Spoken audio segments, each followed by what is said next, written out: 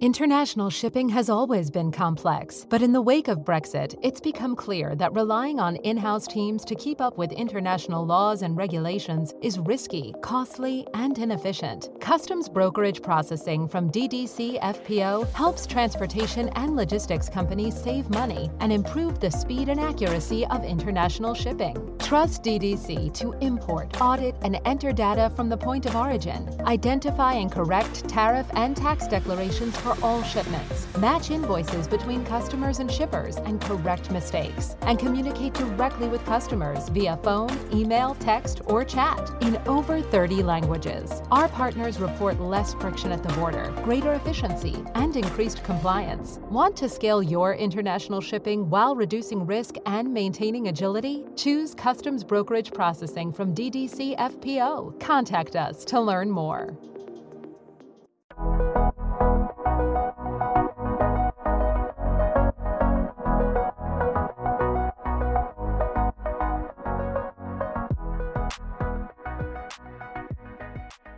Hello and welcome to another episode of Great Quarter Guys. I'm Anthony Smith, lead economist here at FreightWaves, and I'm joined by Tony Mulvey, analyst here at FreightWaves. We are going to jump into some news. So Tony, we have a lot to get into.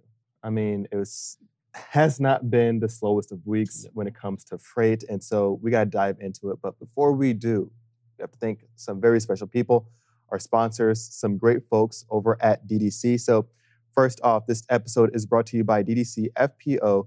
Best known for freight billing, DDC is a business process outsourcing provider that specializes in freight, now offering custom brokerage processing. Discover how DDC can help you clear customs faster at ddcfpo.com. And without further ado, much thanks to DDC. We got to jump into it. Tony, we've been talking about LTL. It's been a hot topic. And if you thought we weren't going to talk about it, you're wrong. That's exactly what we're about to talk about. Top of the show, we got to get to it. Central Freight Lines bankruptcy. We're talking about how powerful or how strong the trend is for LTL over the last couple of weeks. Really so much activity going on, so much growth happening, so many acquisitions. What's been going on here? Yeah, so I mean, we've talked about it, like you said, for the past couple of weeks. We've seen that the growth with Knight-Swift's acquisition, and then we get a story breaks over the weekend where Central Freight Lines, an LTL provider based out in Waco, Texas, files bankruptcy. So maybe some interesting timing on the surface, but once you dive kind of down into things, it maybe makes a little more sense that why now? Why, when the market is as hot as it is, why is bankruptcy and liquidating, why does it make sense? So, yeah. So if you've been living under a rock, Tony, say, I'm living under a rock. I don't know anything about supply chain. What's going on? Why LTL? What's so hot about LTL? What are some of the drivers right now? I mean, the big one, e-commerce. Yeah. So small, medium-sized businesses have been booming. E-commerce trends booming. I think retail sales, Bank of America's credit card spending on online retail is up like 20+% it's 40% over a 2-year period. It's something just astronomical. So, I mean, that's one of the key drivers. I mean, there's the capacity tightness around the whole, just you hear about it, driver shortage. I don't know if that's necessarily the case, but there is tightness in the market driving rates up. And so now we're in an environment where you see LTL carriers reporting record revenue seemingly every quarter. So definitely a little interesting at the time, but like I said, once we dive into it here in a little bit, we'll see some of the trends that are happening in the entire market and why that might explain why it makes sense at the time to go through that. Yeah, I think that's an excellent backdrop. So just as you mentioned, retail sales, e-commerce, a lot of trend that's really driving LTL less than truckload that isn't really impacting. Well, still truckload is also strong as well, but LTL just really being powered by all these trends. You just mentioned that Bank of America information that's really pushing all these trends forward. So when we're looking at this, a lot of this data is showing us that, the environment's hot, that really we should be seeing a lot of growth, a lot of opportunity for those involved in the LTL space. So let's dive into some of the trends that we're seeing right now that has happened for Central Freight Lines.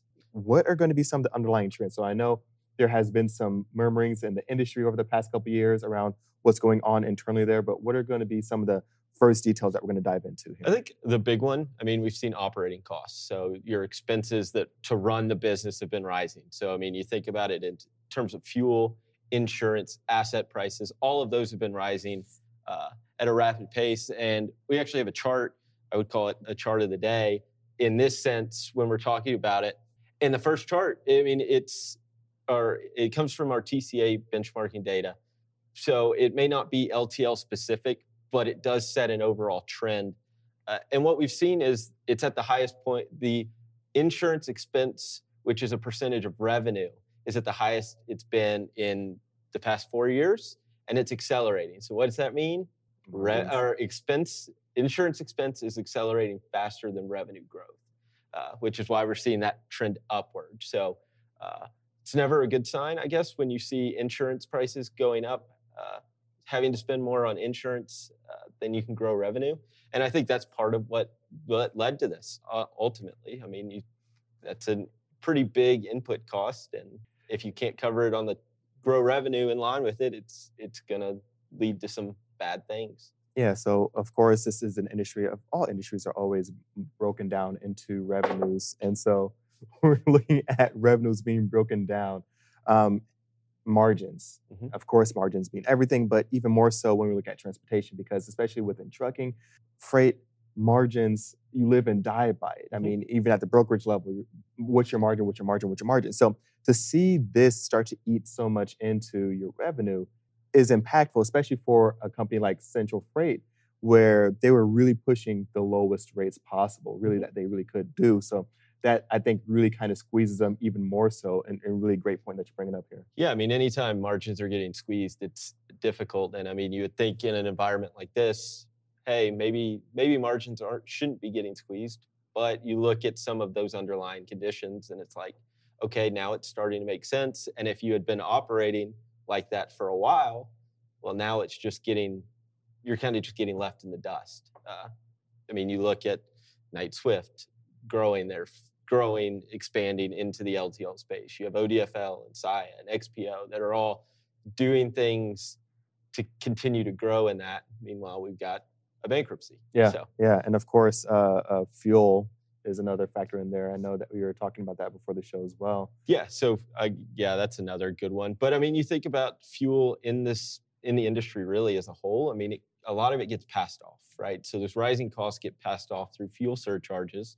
And I mean, some of that has to do with how you price things. And obviously, from what it sounds like, Central Freight Line was pricing things on the lower side already. So rising fuel costs probably not getting fully passed off to shippers. And again, that's another thing that squeezes those margins. So, I mean, you're getting it from every side, squeezing margins. So definitely a difficult thing. And I think the timing of it is, again, interesting. So yeah, and so just last week, I think it was last week, I mean, some of this news is just kind of throw some of the timeline off, but we were just talking about some of the acquisitions that happened, I think it was just last week, and why some of those make sense, because you had a really great graphic up where it showed how some of those acquisitions really created a presence in areas where companies didn't have a presence before. Why do you think we didn't see a single buyer for this instance that we saw with Central Freight Line? I think there's a few reasons. I mean, one, I know it was mentioned, I think I even saw Craig put out a tweet, our CEO, about how a lot of their real estate had been sold off to a private equity firm. So I think that's some of the allure of LTL, right? It's really heavy real estate. And instead of owning it, they were leasing a lot of it. So, I mean, that's one impact. I mean, the other is their network and how it was set up. So southern part of the country, but expanded from the West Coast to the East Coast. There's a lot of overlay there within these networks. So overlap. I mean, you look at ODFL, Saia, I mean, they're national. They don't need more exposure in some of these areas. And Knight-Swift, you look the Southeast, they just covered that with their AAA Cooper. They need the West Coast, but do they need to overlap that network on the East Coast? Yeah. So it's like, it didn't necessarily make sense. And then on the other side, on the flip side with Central Freight Line, I mean, it makes sense to liquidate just given how hot the equipment market is and things like that. I mean, we're seeing record used truck prices. Yeah, let's dive into that one. So that's another great point, the liquidation side of Mhm. it, because what we're seeing right now is some of those used truck prices and some of the equipment prices really going for all-time highs for this level of used equipment. Yeah, for sure. And I mean, you're looking, I think I saw this morning a used 3-year-old truck's about $100,000. I mean, it would make sense to sell it. I mean, it was Yeah. 50,000 a year ago. Yeah. Or 2 years ago. So, I mean, you can make double in just a short amount of time. So it kind of makes sense that we're seeing that. I mean, I think there is some good news in this whole thing. It seems like the equipment is going to sell. I mean, they seem to have interested people to buy some of the assets. It looks like the employees will definitely have a play, specifically the drivers. Yeah. Seems like there's a lot of people that are interested in getting more drivers into their fleet. So overall, I mean, I think you take the good with the bad in this situation. So, I mean, you have 2,100 layoffs the week before Christmas, but it seems like they've got a place to go. Yeah, I mean, that's one of the things I do enjoy about the freight market and transportation in general is, I mean, even when we saw what Celadon in 2019, completely different, shutdown, bankruptcy nonetheless, but we did see the freight community kind of come together and assistance really being poured out. Of course, we have our careers page at FreightWaves as well that you can also make use out of if you were involved in this or if you just want to check that out. But with this one, it definitely showed, I think, some of that camaraderie within the community as we saw a lot of people reaching out to see if there is any kind of resources that would be needed.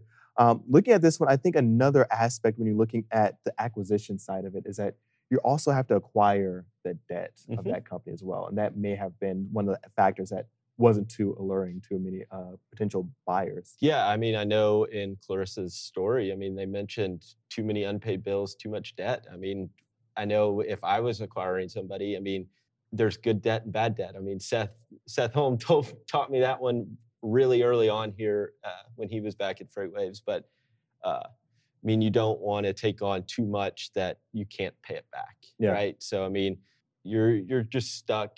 It's kind of stuck in between a rock and a hard place. I mean, what's the best way to do it when you know the outcome in the end?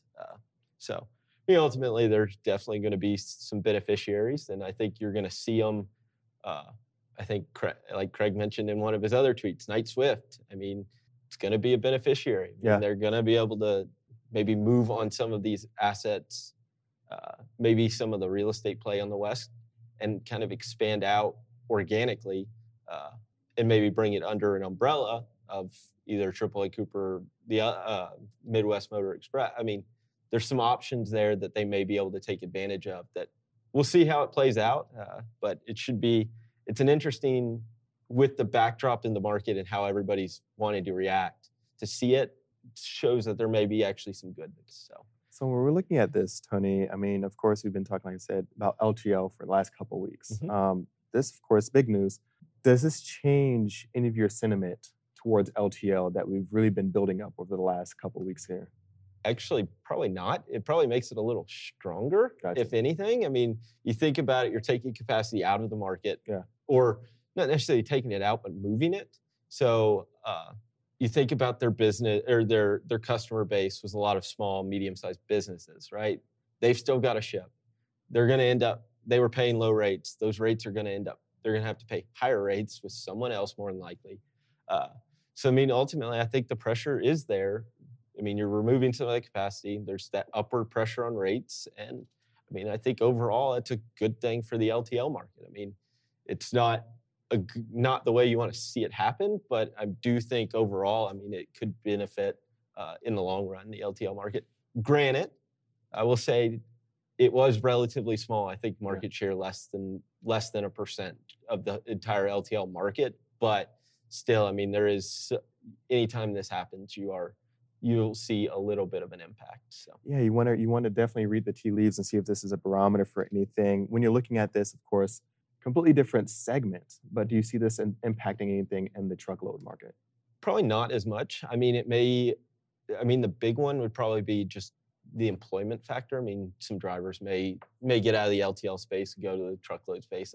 I don't really know. But ultimately, LTL and truckload, the way it's priced, the way it's operated, everything's just very different. So I do think there's a little impact, but it's very, very, very small. So at least in the short term. So maybe Longer term, it's a little different, but I think you're going to see some changes, but nothing too crazy. How's that? Nothing like what we've seen with some of these acquisitions and things like that. So, and I think just to cap it off, just as you mentioned, there are going to be some beneficiaries, and there is good news. I know you're talking about where some of these truckers are going to be going. I think there was a report out that a lot of drivers might be going over to Estes. Is that right? Yeah. So it looked like Estes Express was interested in hiring as many 1,325 drivers. So I mean, that's a big percentage of 2,100 layoffs. Yeah. So I mean, it's obviously that's some good news. And then XPO, TFI, and SI have all expressed interest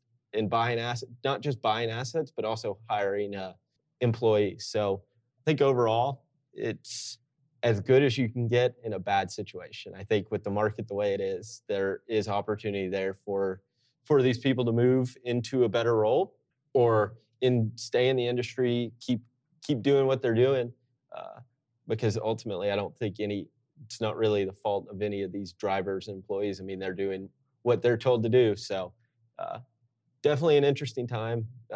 Not a slow news weekend, that's for sure. So Definitely. And so before we shift into any more news, because we do have more freight news, of course, got to interject some of the lead economists. I got to talk about some econ stuff that came out. So we did get a PPI update this morning, 8:30 a.m. Eastern Standard Time, if you're interested.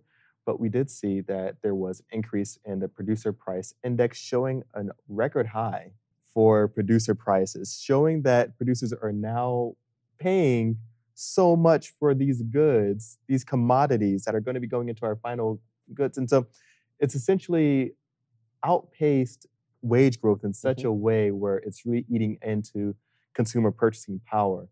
Do you see this as a potential dampening or dampener for the LTL space as we move into 2022? I think there's a possibility. I mean, anytime you see things that could impact the consumer and the way the consumer spends, I think you definitely there is some risk there, both on the LTL side, truckload side. I mean, there is a risk. And what we've seen, I mean, you look at the CPI, right? The consumer price index, it's up at like the highest level in more than since the 1980s. Yeah. So, I mean, you're definitely seeing inflation start playing an impact in the consumer. Haven't seen it spill over. We'll get retail sales in the morning for November. And that'll be an interesting number to kind of tell us what happened with how inflation's having an impact. I mean, I don't think I've seen it show up necessarily in Bank of America's card spending yet. But I mean, there is going to be some impact. Do I know when that's going to be? No, I wish I did. But I do think it's coming. So it may not be early 2022, or it may be back half of 2022 where we see that slowdown in the consumer. But it's coming, and it does actually.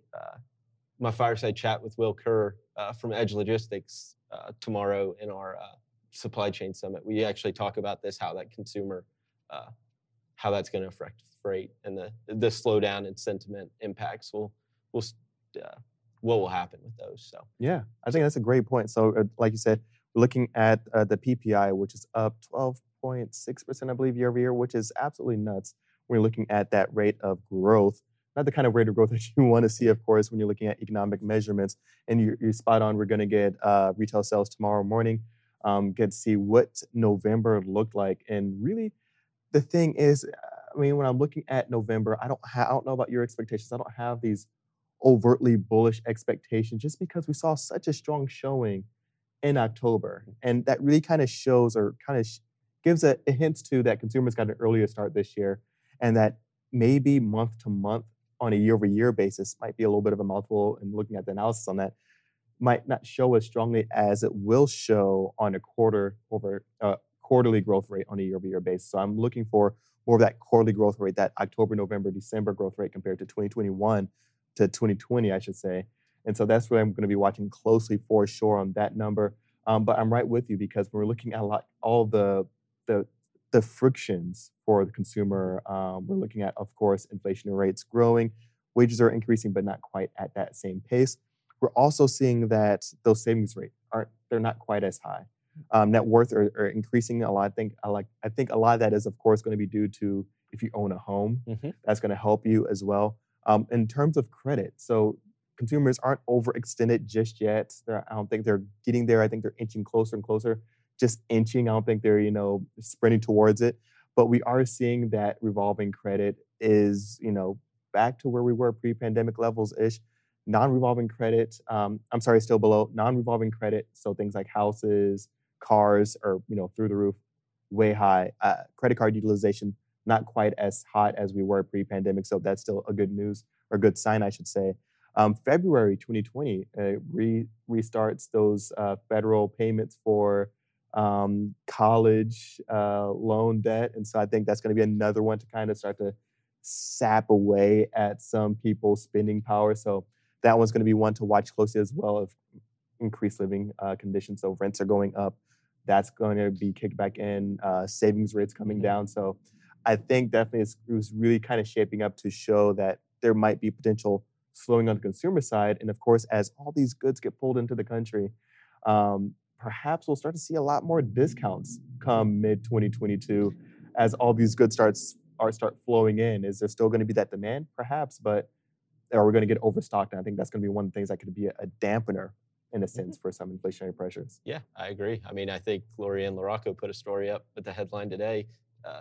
Halloween costumes are still flowing through the porch. So, I mean, I think you're going to see some of that slow down and, I mean, those discounts. But, I mean, you look at Black Friday, it was like the lowest discounted, like the level of discounts was like the lowest it's been in like 10, 12 years, something crazy. So, I mean, they haven't shown up yet, that's for sure. So, it'll be interesting. I think what you said about retail sales, where you're going to look for it. I mean, I think you are going to see it maybe down a little from where it was in October. I mean, you just look at, I know Cyber Monday was underwhelming from reports. So we'll see what it says, but I'm not expecting to be blown away to the upside. Yeah, I'm definitely going to be looking for that quarterly number. So we're waiting on November, but I'm already excited for December's numbers. So I can just do that 3 month over 3 month. But we got to look at, of course, it's a tradition set by, of course, Andrew Cox and Seth Holm back in the day. You care or not. And so, of course, you pulled one up here. Brad Jacobs, what do we have here? So Brad Jacobs sold 20% of his XPO and GXO holdings on Friday. Shares fell. I think XPO was down about almost 4.5%. GXO down about 7.5%. Story, I mean, it was triggered by a previously executed plan. So, I mean, it was kind of planned. It was just a matter of when it happened.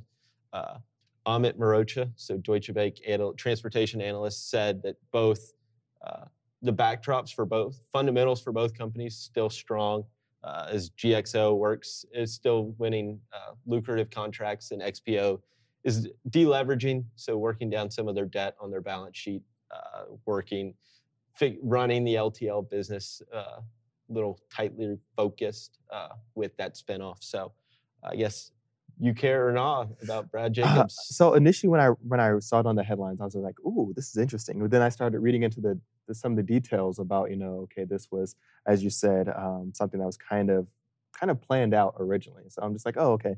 And I start caring a little bit less because I was like, oh, okay, it's just a plan coming together. So initially when I first saw it, I was like, oh, what's going on here? But afterwards, it's like, not as much anymore. Not as much. That's kind of where I'm at. I mean, you think about it. I mean, this stuff happens all the time. And Brad Jacobs has so many eyes on him at all times, I'm sure. Yes. Every movie he makes. It's a nice for him. A nice little payday. So, exactly. I mean, I think Amit made a good point. I mean, he mentioned that this may be Brad Jacobs' start of the way out. So, I mean, not that I can blame him for what he's built over the last 10 years, but and the market with the way it is right now, it would be an excellent time to just capitalize on some of it. Of course, last one, we have Ryder Systems. Before we close out, what do you think about that? Purchase whiplash. I do think I do care. Yeah. I mean, I think it gives them a bigger footprint in that last mile delivery e-commerce play, gives them a little more exposure to some customers that maybe they weren't working with before, and it gives them the ability to cross-sell. So I do think it is, I do care. Yeah. I think this one is a smart play as well. great show. Once Yeah. again, Tony, glad to have you here as a co-host. And thank you all so much for tuning in. Of course, you can find us on Freightcast, Apple Podcasts, Spotify. This is every Tuesday at 3 Eastern Standard Time. And as Tony mentioned, we have a live event coming up tomorrow. So make sure you're registered on live.freightwaves.com. See you tomorrow.